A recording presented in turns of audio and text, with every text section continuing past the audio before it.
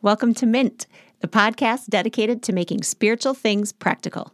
My name is Aminta Geisler, and I'm excited to spend the next few minutes with you talking about God's Word and applying it to real-life situations. The goal of this podcast is to inspire you and equip you to run the race of faith well, one practical step at a time.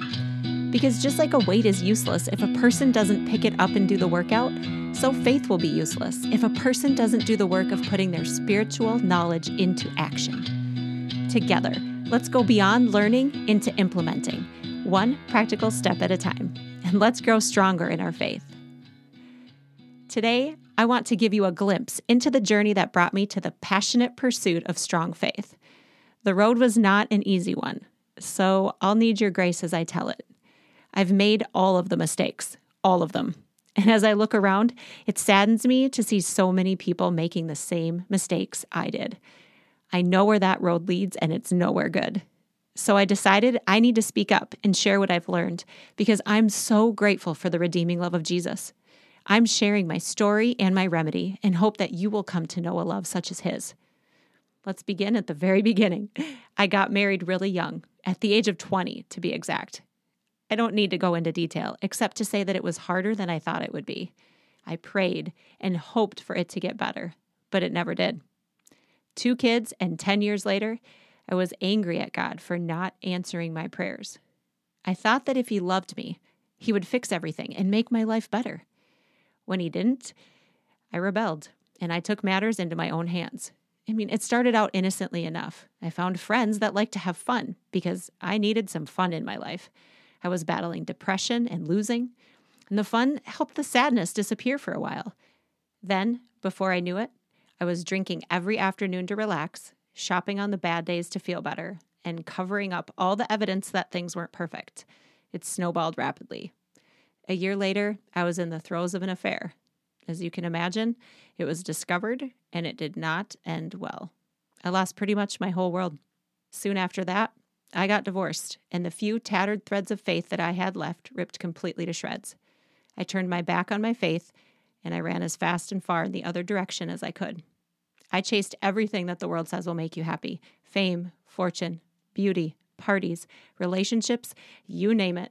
But it left me even more lonely and broken than I'd been before. Ironically, I hit rock bottom while on a vacation in the Grand Cayman Islands. Isn't that funny? I was in one of the most beautiful places in the world, and I was miserable and more alone than I'd ever been before. It took hitting rock bottom in paradise to help me realize that I was totally depraved and that nothing short of Jesus would fix me. I couldn't blame him for the new mess that was my life after the divorce. I'd made it a disaster all on my own. In fact, without him, I was way worse off than I had been before because I had no hope. What a humbling moment that realization was. I was a wreck, and I needed him to be the Lord of my life. It became as crystal clear as the teal ocean water that my time of running away from God was over. And for the first time since I had gotten divorced, I hit my knees and begged God to forgive me. I promised him that if he did, I would turn my life around and live it for him. Just 30 minutes later at dinner, a stranger invited me to go to church with him back home in Minnesota. I'm not even kidding. Don't let anybody ever tell you that God doesn't love the lost. He met me in my darkest hour when I least deserved it, and he offered me a second chance. His love and his grace is limitless and amazing, and I will be forever thankful.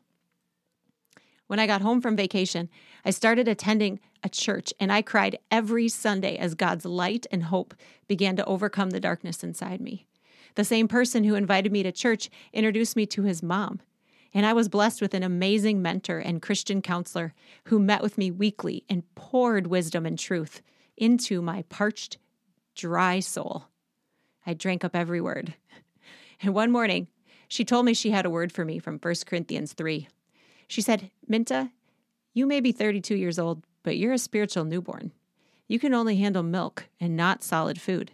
You haven't done what you need to do in order to be mature in your faith. You need to spend time in God's word and in prayer in order to grow." As hard as that was to hear, it was the truth. I was a spiritual newborn, incapable of taking care of myself. I will never forget that moment and how it changed everything for me. For the first time in my life, I started to spend time daily in the Word and in prayer. As I studied and memorized and got on my knees, I was transformed. Little by little, I exchanged my old nature for my new nature in Christ, maybe truly for the first time ever. You see, when I was growing up, life was pretty good. I had success in school, sports, friends, even dating. Because of that, I didn't really need my faith to keep me going, so I didn't spend any time growing it stronger. I attended church, and I sang on the worship team, and I had Christian friends, so on the outside, it looked like I was doing all the right things. But there's just no shortcut when it comes to growing the deep roots of faith. I hadn't spent the time necessary in the Word and in prayer to develop my own relationship with God. I hadn't been transformed into His likeness on the inside. I was self-sufficient, and I was proud of it. So needless to say, I wasn't very humble. And when I faced my first big storm, which was my marriage falling apart, my faith uprooted. In Matthew 13, Jesus tells this parable about a farmer who scatters seeds. Some of the seeds fall in a path and the birds come and eat them. Some of the seeds fall on shallow, rocky soil, and they can't grow deep roots, and so they wilt and die. Some of the seeds fall on fertile soil, and they produce a crop that is more bountiful than what was even planted. But in that story, I was the middle seed. My faith was shallow, so even though it had been planted, when the drought came, my faith quickly wilted and died.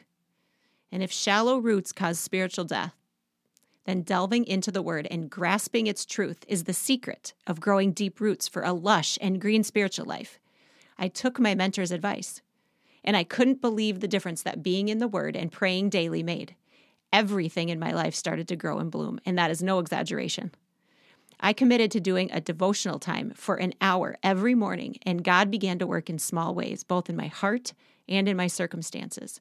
I found freedom. I found healing. I literally had a new life. And with that new life came a desire to know and follow God's plan. My experience had humbled me enough that I knew I was done thinking that I knew best or wanted my own way. So I sought God's guidance through fasting, praise and worship, and He met me there in my desperate times of seeking Him. He revealed to me during my first fast what He had for me, and it was a calling to chase after Him in reckless abandon. He changed everything about how I thought. He changed my question about the future from what am I supposed to be to what does God want me to do? And the answer to that question was to chase Him.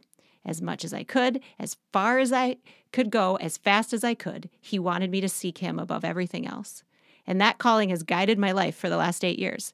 It's given me the desire to bring Him glory more than anything else on earth, and it's made me willing to forsake anything to accomplish His will. He opens doors, and I will trust and walk through them no matter the cost. And in case you're wondering, reckless abandon has made me look a lot like a crazy Jesus lady. And I'm totally okay with that. Almost 7 years ago, I met and married my best friend, Ben.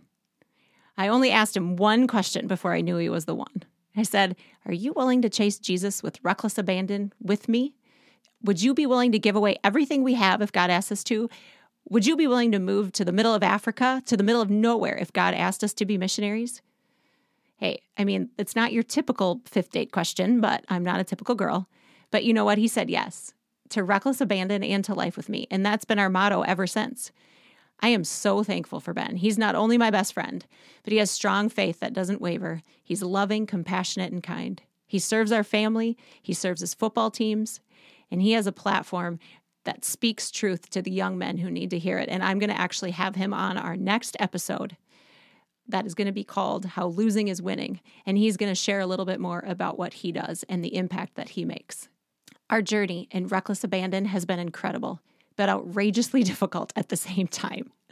We've seen God move in miraculous ways, but that does not mean it has been easy.